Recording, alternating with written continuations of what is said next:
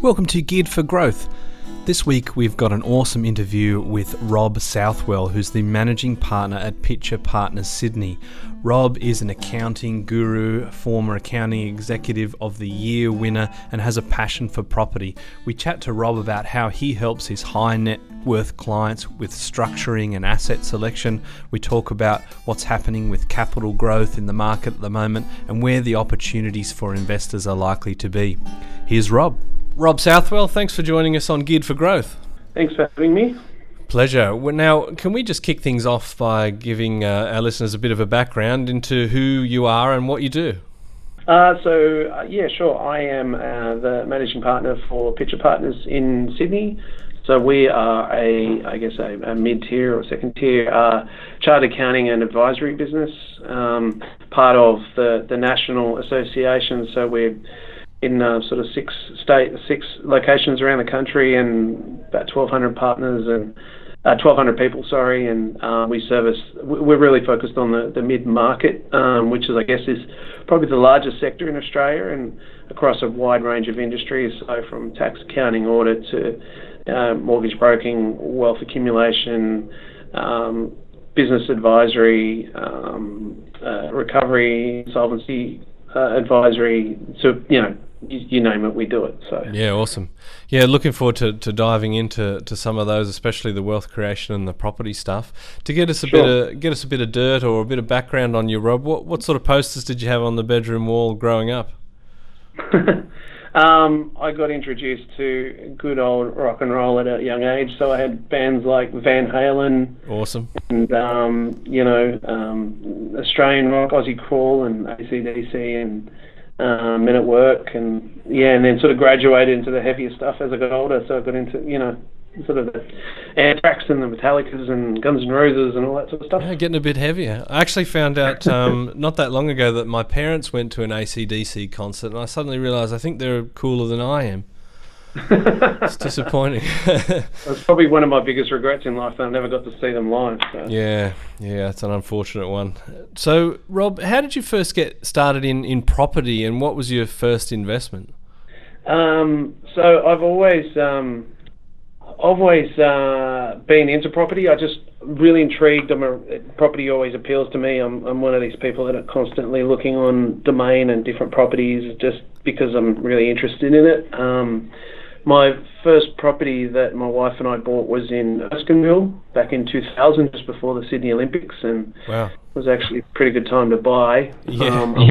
For us, everyone thought it was going to die a very quick death after the Olympics, but it did the opposite. So I think we got a little bit lucky there, but yeah, that was one of those up and coming areas, and that was a 2-bedroom duplex that we scrimped and saved just to get enough to get the 20% deposit. But yeah, that was our first investment. And you still hold that one today? Unfortunately not. Okay, I was going to say, I think you're going to come back to lessons you've learned. Oh yeah, right. I was just going to say you've probably had two really strong cycles on that one, but at least you got that good first one in, what was it, 03 or thereabouts? It started to take off. Yeah, so those 4 years after we bought it, it did do really well. I think we paid $360,000 for that. That place would be worth $1.3 now, I reckon. Yeah, wow. Yeah, Sydney's... it is. It's just a prime example of the power of that very simple concept of compounding. Yeah, absolutely. Anyway. Now, Rob, I want to sort of go back in time a little bit if we can. I mean, right now you're an executive who's the head of a multi-million-dollar business, but back in the day you were doing a Bachelor of Commerce at the University of Wollongong in the mid-90s. So can you chart sort of or track the progress of how you went from there to where you are now? Yeah, so I had done sort of 2 years full-time of a degree, and I was getting a bit bored being around a group of people that knew everything and had done nothing. Right. So I actually got a very prestigious job working for a one-man tax agent above the TAB at Ferry Meadow in Wollongong. Awesome. That was my big move. Just getting some basic accounting and tax skills up, and then decided to get something a little bit more permanent. Switched my last year of uni to part-time and got a full-time job. Got a cadetship with the Department of Education in finance, and that lasted 3 months. Realised that governments wasn't the place I wanted to be, and landed in a chartered firm, smaller chartered firm, and that's when I just started to learn, cut my teeth on, your basic accounting, tax, understanding how businesses work, and then moved on to a larger firm and got exposure to a lot of different industries and working across a lot of different areas. So I did, accounting, I did tax, I did some audit work, did some corporate advisory, did some insolvency work. So I got a real exposure to a lot of different areas, but also got exposed to a lot of different industries, things like pubs and, capital intensive businesses and a lot, just, it was a really good experience just to get access and understand the things that make or break these types of businesses. And from there I landed where the firm I am today, I've been with for, it's coming up to 18 years this year. So, wow. And at the time it was a 30-person firm in a very small office in Martin Place, with a very, very entrepreneurial group of partners. There's only 4 of them, but went through about 10 years of organic growth year on year, probably 20-25% a year. We got involved in starting our own businesses and building things out. So I got to experience sort of being on the other side of actually starting some businesses and growing them, splitting them out, and learning the ins and outs of being a shareholder in a private business. And then we had done a couple of mergers over that. We did a smaller one, which was a really good, I guess, lesson in how to do and not do a merger. And then 2 years ago, we did a very big merger with another firm, and now we are the size that we are today. So it's been, even though I've been in the one place for nearly 18 years, it's been a journey that is always bringing something new and something challenging. So. Yeah, awesome. And clearly, like, you're a businessman, you're an accountant, you're a tax expert, but clearly you maintain a passion for property. People may recognise you as a regular guest on Your Empire with Chris Gray, one of our other esteemed podcast guests. Is that sort of passion for property the result of your own portfolio, or is it to do, I guess, with the power that property has for your business owners and the individuals that you look after? I think the primary driver was really working out what type of investment suited my personality best. Right. In the sense that I have dabbled in the shares. I started buying shares when I was younger, and there's a bit of a joke in our house that my first portfolio of shares, I had to sell my Coca-Cola shares to buy my wife's engagement ring. Right. The Coca-Cola shares probably did better, but no, I'm just kidding. I was going to say, that's the best investment, and you've ruined all chance of romance there, Rob. If my wife's listening, no, that was the best investment I could ever make.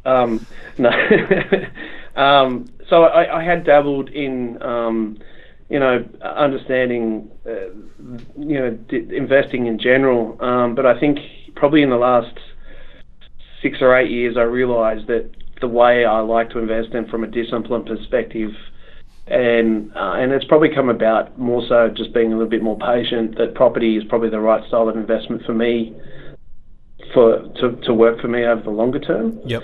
And I also have a real passion for property, shares and things that, I have shares in my self-managed super fund, but the property I really enjoy touching and feeling it and seeing it, and viscerally is a lot more intriguing for me as well. So, So probably in the last over the last 15 years, property, I've realised, probably more so in as I said, the last 6 or 8 years, that property's more suited to how I be better investing over the longer term. Yep.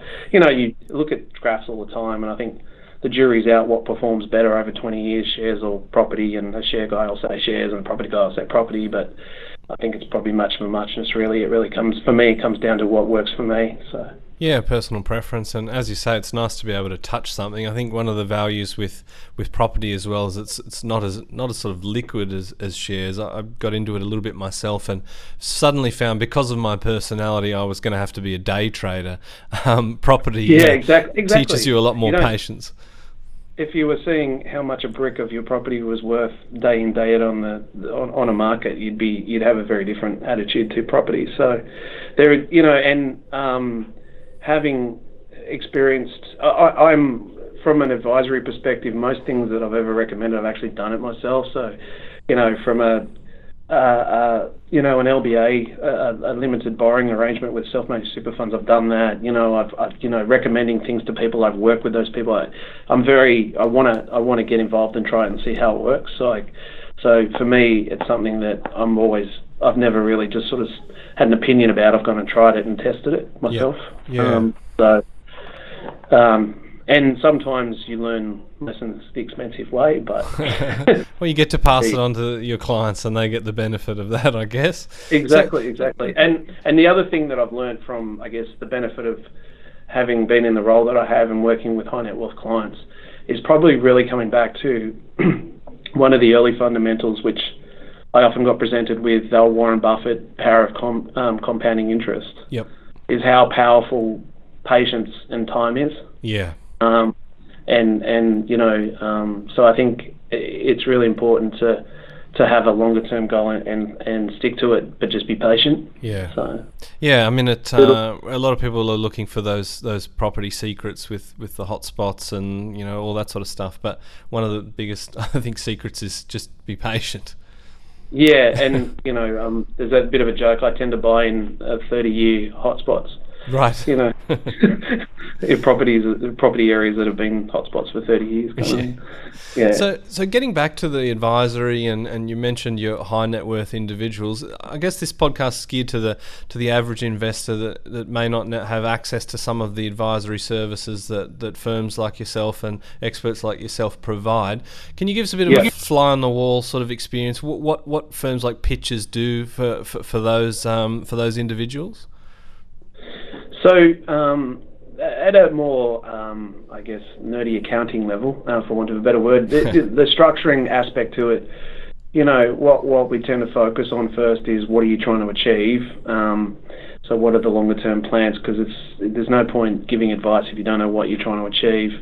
And what we do a lot, particularly with our clients, is get the structuring piece right.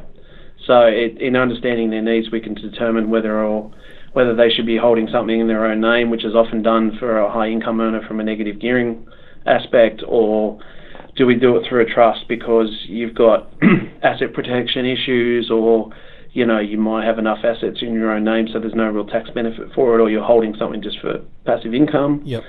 Through to self-managed super funds, which is a great, people often talk about don't want to pay any tax, but don't pay attention that superannuation in certain circumstances is the only place you can get zero tax. Yeah. So it's about trying to understand what they're trying to do, but that comes, for self-managed super fund comes with a downside of restriction and access. So that's why understanding what the client wants to do is really important. So there's that aspect, and we do a lot of that.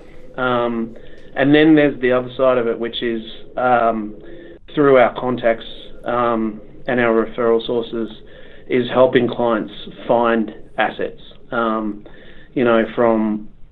commercial property, for example, working with one of our partners who can find a petrol station that can give a client a yield that they wouldn't otherwise get somewhere else, or access to property syndicates, which are quite usually harder to access, looking at development opportunities and how to structure them and how to minimise their risk and those types of things. So it's really twofold. I guess the more vanilla stuff is to get what we call get the buckets right, put everything in the right buckets. Yep. But the second aspect is understanding what they can do and then using our contacts and networks to help them try and find the right assets. I guess a lot of property investors, they think first about the type of property they're going to buy or the area that they're going to buy. How important is getting that structure right from the beginning, from like an asset protection point of view and the end result with taxation? How different can the result be based on the structuring? Dramatic. So you can be anywhere from, if you're doing maybe a mixed development type thing, you could be paying top marginal rate of 48%, 49% down to, zero in a super fund in in accumulation phase in certain circumstances. So there's, that decision is huge, and we often see clients coming to us have got the wrong advice or got no advice and end up in that situation. I think that has a dramatic impact. I guess I have to overlay that with, I often challenge clients on why they're selling assets. Right. Particularly for passive investors. I have clients ask me that they're thinking about selling an asset because it's gone up, and there's a bit of an unrealised gain there. And I ask them question why they want to do that, knowing that they'll probably be back in 6 months' time going, I want to buy another property. Yeah. And not fully appreciating that in most circumstances I use the rule of 30%, which is you're probably going to pay 25% on your capital gains tax. And then, if you end up going again, there's another 5 to 7% to get back into that property as well, plus selling costs. So, the tax aspect of it is a huge piece. I think probably the more important thing, though, that I tell clients is not to focus so much on to pay closer attention to the numbers first and foremost. Yeah. And for example, most of my properties, the location is the attraction. Once you get comfortable with the location, it's about doing the numbers and make sure they work for you. And so by that I mean, what is realistic in terms of funding the property? Yep. From a cash flow perspective. Quite often they're negatively geared. And the second aspect is, what are your expectations around growth? And what is it going to look like over the next 5 or 10 years? And quite often, to say, I think I'll hold it for 5 years and see what it does. And I say, well, what happens if it goes up, 5 or 10% for 2 years and then does nothing? It's not so it's about managing people's expectations. How are they going to get itchy fingers wanting to lock in that profit and then pay a lot of tax to go and have another go at something similar? Exactly. And rather than, well, I actually want to do this a couple of times over on the next 10 years, well, it's about how do you use the equity that you've accumulated to get into another property without necessarily having to realise the asset. Yeah. Now, you mentioned that areas are an important consideration for you, and I know you've had a lot of exposure with funds management. When it comes to property, how are the experts in the top end of town doing their sort of due diligence on areas and the numbers and the property types and that sort of thing? I think it really depends. The residential side of it is probably a little less volatile. So you're tending to look at long-term demographics, things like infrastructure projects coming into the area. If it's an established area, what are the, general planning restrictions around an area, i.e. if it's fully built out, if there's an allowance for half of those buildings to be converted into 30-storey buildings, you might have a bit of an issue. Yeah. So it's just doing some research around what are the general demographics of the area. And if nothing's going to change, that you're understanding what you're buying versus, say a lot of areas up in northwest are getting rail links and excuse me, those types of things coming in, which can really make a difference to the value of a property longer term. Versus a commercial property, which becomes probably a bit more of an analytical exercise. Yep. So that then starts to focus on, if you're looking at commercial properties, you're looking at what are the major tenants, what's the profile of the tenants, what's the lease terms, the unexpired lease terms on those properties. You're really focusing on the yield. Yes. And so it's a very different aspect. You're looking at different drivers around that. So it's more around the tenant, the general area, and what is the risk of not getting paid any rent, basically. Yeah. But I think sometimes people do overlook the numbers, particularly for newer investors. Yeah. But so it really comes down to, and I think the other aspect, particularly a commercial or larger residential, is what's the development opportunity with it.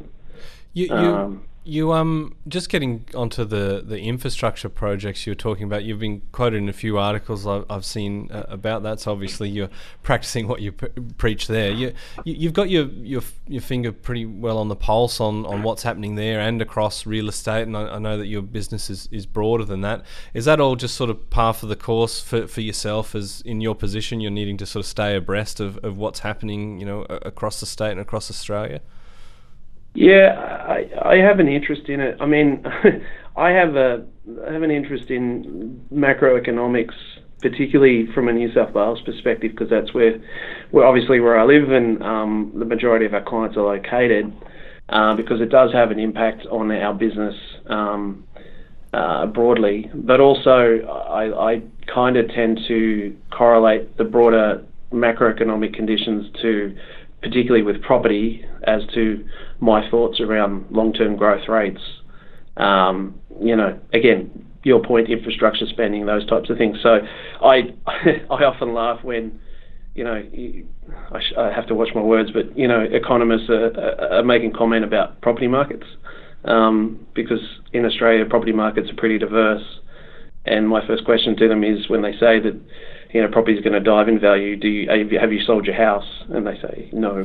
So, so for me, it's normally about correlating the macroeconomic conditions, both from running a business, but also as a property investor, to my own thoughts on what's happening. Particularly with property, I think people often overlook I think one of the biggest drivers for property growth, particularly in places like New South Wales and Victoria, is immigration. And population growth. Right. And if you look at those numbers over the last couple of years, 85% of, if you ignore interstate migration, 85% of it is going into New South Wales and Victoria. Right. So I'm very much a macro person when it comes to supply and demand. And that's been played out in the property market results, really, quite obviously. Yeah, exactly. Hasn't it? Yeah. So you look at places like Brisbane. I guess they've been recipients of interstate migration from people from coming from New South Wales or Victoria, moving into those states, but they haven't been a massive recipient of immigration, so people moving from overseas. They all tend to land in New South Wales and Victoria. Yes. So that's why I have an interest in some of these broader macroeconomic factors and conditions, and they usually will be a precursor, I find, to do that. The other big one that I look at quite often is supply demand, particularly around new builds, potential, development applications, new housing applications. Yep. Yeah, and I think that's a big thing, and I think a lot of people read what they need to read out of it, depending on what article they're writing that day. So. Yeah. And I guess it's fair to say that we've reached the peak of the market in most sort of markets around Australia, most capital cities. I know there are some obvious examples like Hobart. What's your sort of prediction for the property market in the next little while, and what's happening with business conditions as well? I know that obviously wages growth is pretty slow. We've been hearing a little bit about that in the news. How does that sort of tie in to the market as well? I think they're actually, I guess I'll start with the business conditions, because I think they're actually going to impact positively on pricing. Right. And I guess I can only really comment on New South Wales because that's the area I'm closest to. I think the business conditions in New South Wales have probably been the strongest since I've been working. So I think they're probably the strongest you've seen in, definitely post GFC, but probably in the last 20 years, I think. Wow. In the sense that you've got, I guess New South Wales is a very property/infrastructure driven economy, and then probably from a business perspective, financial services focused. And I think all of those areas are booming at the moment. We publish a deal makers, a deal makers report annually, which talks about M&A activity in the mid-tier space, which represents about 77% of the whole market. Right. And it's really come up in the last 12 months, and the expectation is that it was going to continue to grow. So that gives you an indication of business confidence is quite high. I read a report recently that said that New South Wales government's spending $1 billion a month on infrastructure at the moment. Wow. and the pipeline for that is pretty long. When you think about things like the Metro tunnel, building the tunnel under the harbour is going to take another 7 or 8 years to do. So all of those things create job growth. They have a big injection into the private sector because they're all, working on these jobs, and then you're getting a lot of activity. You're getting, places like Japan are very active. So, and that's before you look internationally. So you go internationally. The Japanese government have encouraged industry they're not getting growth in Japan, so they're encouraging people to invest offshore. A lot of that's coming to Australia. They're looking for assets and businesses and things to invest in. So, I actually think, and then you look at the basic factors. We've got low inflation, relatively low unemployment. We've got record low interest rates. And we're starting to get, the growth is starting to improve, so we've had low twos on average over the last few years of growth. Yep. That's still pretty good. Yeah. And it's picking up, and considering long-term averages, they like to predict 3.5. So I actually am quite optimistic about the next couple of years, particularly in New South Wales. The wage growth is usually the last thing to go. So what you're seeing is the businesses are growing. I think last month they said that new employment jobs growth has been really high. So my experience tells me that if people are looking for new for new people and they're not getting them, you'll get the wage growth. Yes. I think it's probably slower to then occur than people think. But we had the RBA governor in our office before Christmas, and he said that will come, and I tend to agree with him. So I actually am pretty bullish about the economy in general. So that's interesting. Like Perth is interesting as well. I was speaking to our guys in Perth office, and they say, that the whole liquidations and the last couple of years, which has been dire, businesses going under. A lot of that's starting to dry up now. So you're starting to see, I guess, green shoots of growth and a bit of a shift in economies like Perth, which is they're probably hurting the most at the moment. Yes. So even those places are starting to see little signs of new growth coming through. Yeah, interesting. And are you thinking that that's likely to keep pushing the market higher, or do you think that the values have maybe sort of gone a little bit in advance of where they will, and we'll have a little period of stagnation, or do you just think those underlying fundamentals will keep pushing forward?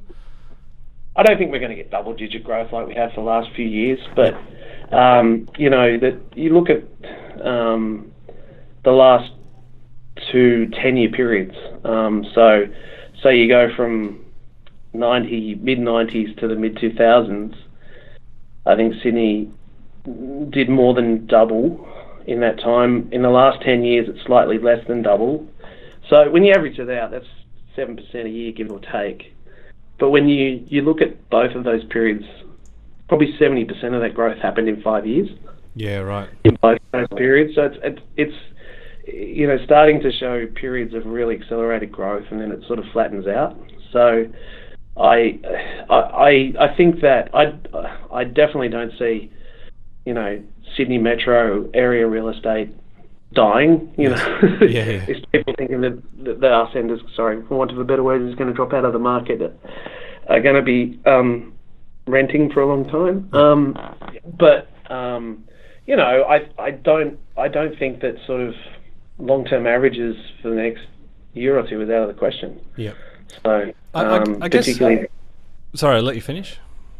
So particularly if you bought in the right areas. I mean, you look at Sydney, there's some areas that are just getting overpopulated with new developments that aren't being bought, so they're not going to go anywhere or go backwards. But if you've bought in, like I said, 30-year hotspots, there's no supply. So, yeah, exactly.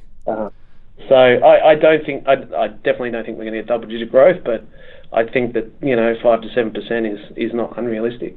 I guess people are just going to need to be a little bit more creative. APRA's caused some headaches with investors looking at interest only with higher leverage, and with some of the capital cities being what we think might be the peak in the near term. Are you sort of seeing with any of your clients that they're moving away from property for any of those reasons, or looking to say regionals over capital cities?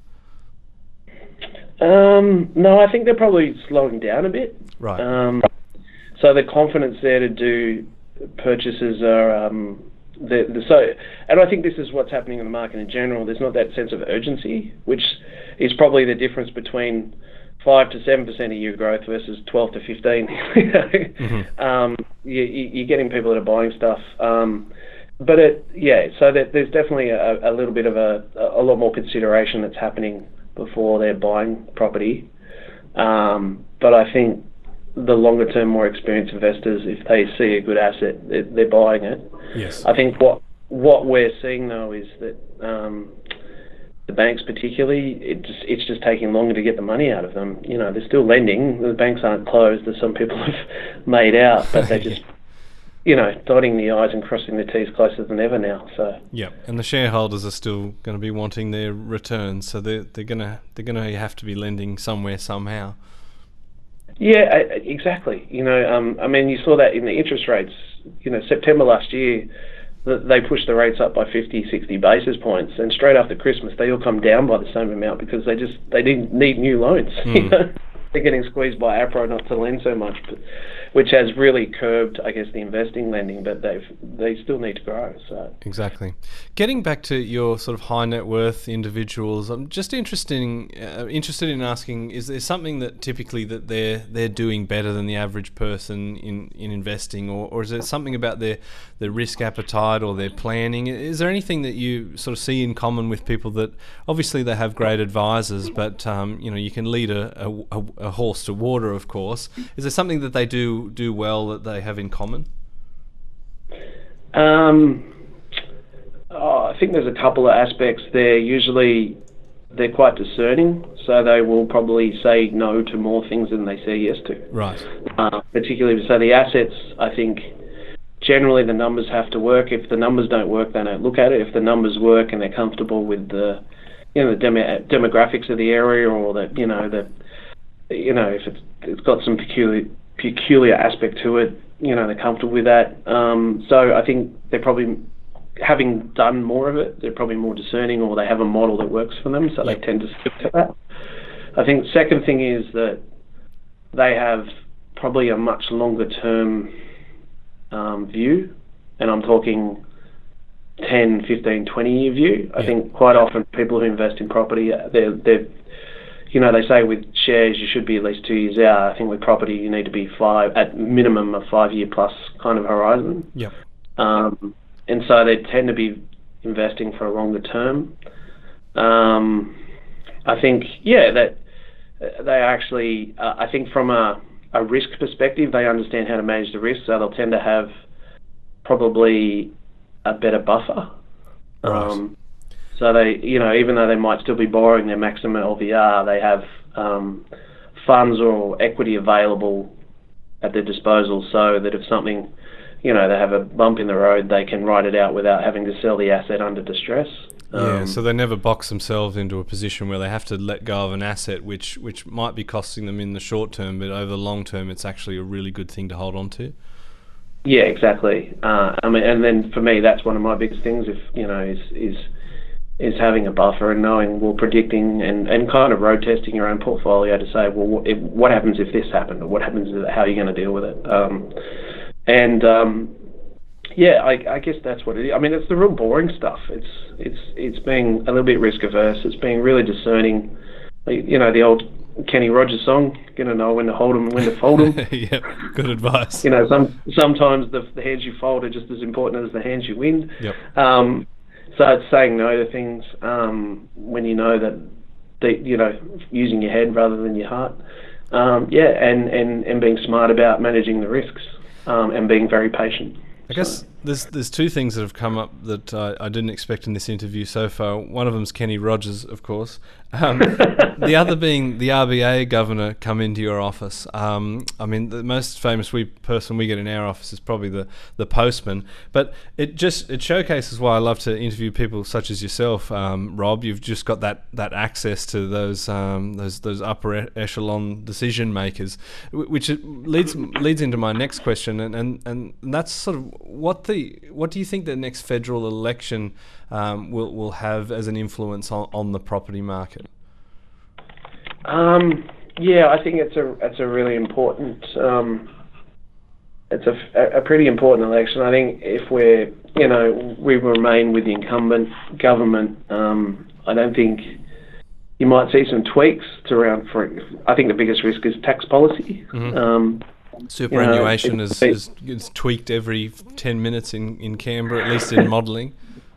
Yeah, and it's I think and we advise a lot of clients that have self-managed super, and they get slammed a lot, from changes all the time, and it's a system designed to make people self-reliant in retirement. Yes. So I think some stability around that is important. I think from a property, negative gearing is continually brought up by the opposition. I think if they were to get in and actually being able to enact some of their changes, I think it will have a short-term negative impact on property. Yep. Some and some associated property businesses. I don't think it's a great thing. My analysis and commentary on this, when looking at what are the big factors that affect property growth, negative gearing is probably a small contributor, but we've had negative growth for 30 years. Yes. So, negative gearing for 30 years. For 30 years, and people borrow money to buy all sorts of assets as well. So, I think using negative gearing to change housing affordability is probably a bit fraught with danger. Yes. So the housing affordability issue is probably the biggest issue. If you break it down, and probably the biggest impact on that is release of land. And how they go about releasing land or changing zonings to allow further properties to be built, but be it medium high density or allowing development further out. But Sydney is a funny location, particularly because we've got national parks to the north and the south. We've got mountains to the west and an ocean to the east. So there's only so much land to build houses. It's sort of a property investor's dream from a supply point of view, isn't it? Yeah, and we've got nearly 400,000 people coming here every year, into Australia. Yeah. So, and they have to go somewhere. So it's a really hard one, but I don't think in terms of longer term real reform that you're going to make a dent in housing affordability by removing a tax policy.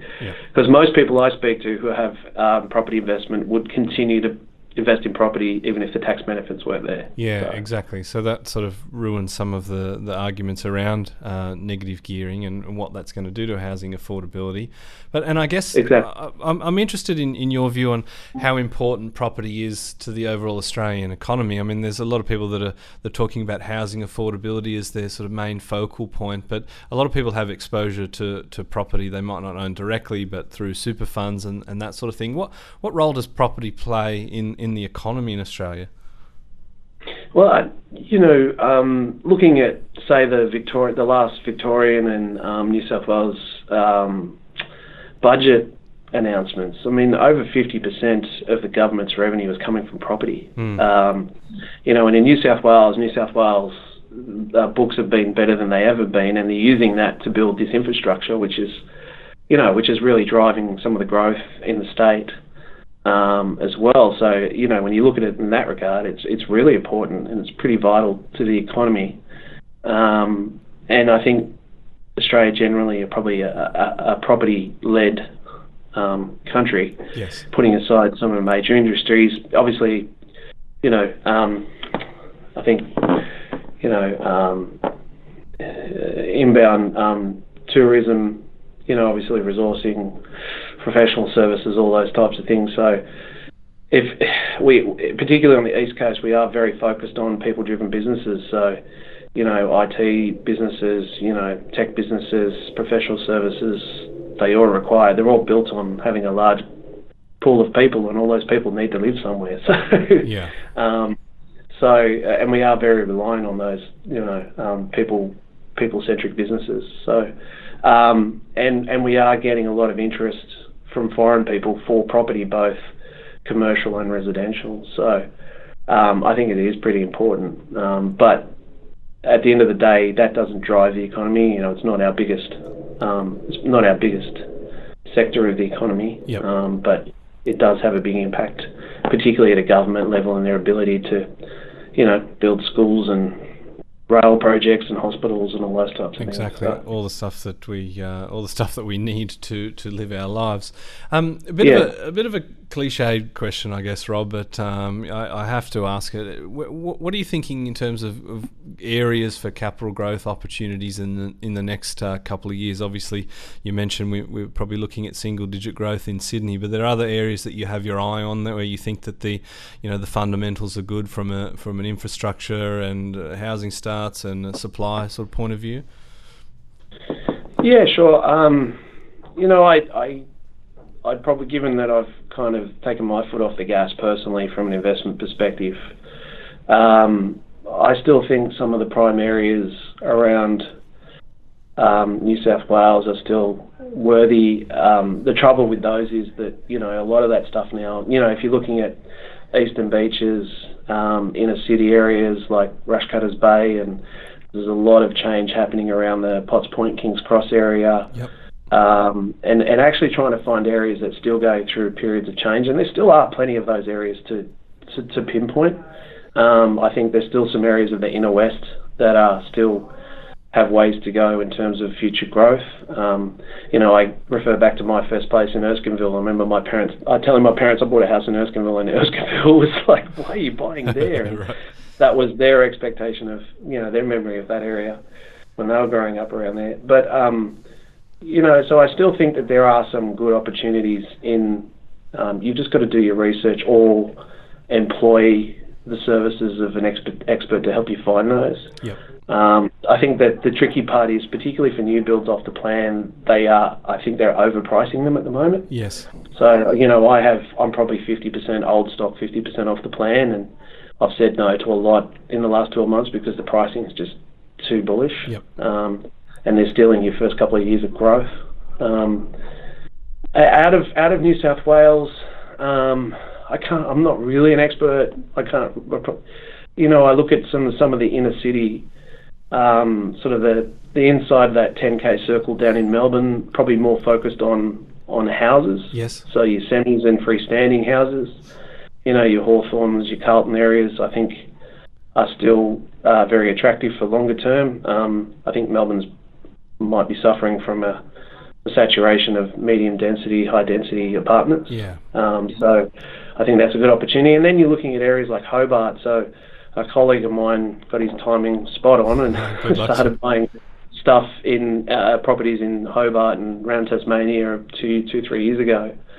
I still come back to long-term fundamentals though. I think when the market cools down a bit, you have to have a real shift in fundamentals. So you need people so I think that's driving, there's a little bit of Victorian lifestyle assets purchased there. I think there's people moving down there for, a sea change, but you need the industry to support it longer term. So I don't think I'd be jumping on Hobart right now. Yep.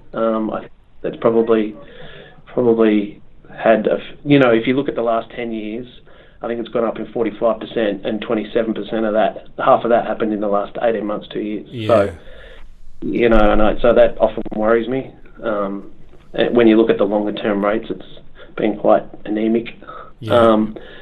And I always advise people to steer clear of coastal areas. I've spoken to many clients with sand between their toes and told them not to buy that holiday house. So I think you've got to bring it back to fundamentals. What's the area historically done? What's the asset, the median? What's the asset that's done best around the median house price? Yep. What are the fundamentals? Even though it sounds expensive, compared to other assets, it's probably still going to do better over the longer term. Yeah, and a lot of those lifestyle destinations, there's there's a lot of people that are moving there as a sea change or retirees, and not necessarily driving that economy. So that's something to be wary of as well. Yeah, and you need to be in areas that have multi-industry sectors that are driving the economy. I mean, I think you've seen that with the smaller towns that were on the periphery of all the resources boom. As soon as the resources boom stopped, some people have been absolutely smashed from a real estate perspective doing that. So you got to be really, really careful. Like I said, you got to pick the areas that have done well for the last 30 years. And as I said to someone, there's no such. At whatever time did you buy a property and you go, oh my God, that was so cheap. Yeah. In hindsight, it's always cheap, but at the time you buy it, so you got to stick to fundamentals, I think. You just wait long enough, and it'll definitely be cheap. Now, Rob, if people are interested in getting in touch with you, is there an easy way to do that? Yeah, of course. Probably the easiest way is to email me, and it's rob.southwell@pitcher.com.au. And I'd be happy to talk to people. Awesome, and I very much appreciate your time, Rob. I guess I wanted to ask, just in closing, if there's one piece of advice that you could impart. I know you've given us a lot of gems already, but if you can think of one, what would that be? It was the first partner mentor I ever had. He said to me, if you thought it was a good asset, and it is a good asset, whatever you do, don't sell it. Right. And find other ways to use the equity in it, but by all means, do not sell it if you absolutely do not have to. Yeah. So. Awesome advice, or at least wait until you're in your super funds in pension mode, or whatever you need to do to minimise that tax. Well, Rob, it's been an absolute pleasure. Thanks very much for your time, and really enjoyed the interview, and appreciate you coming on. No, thanks very much, Mike. Cheers.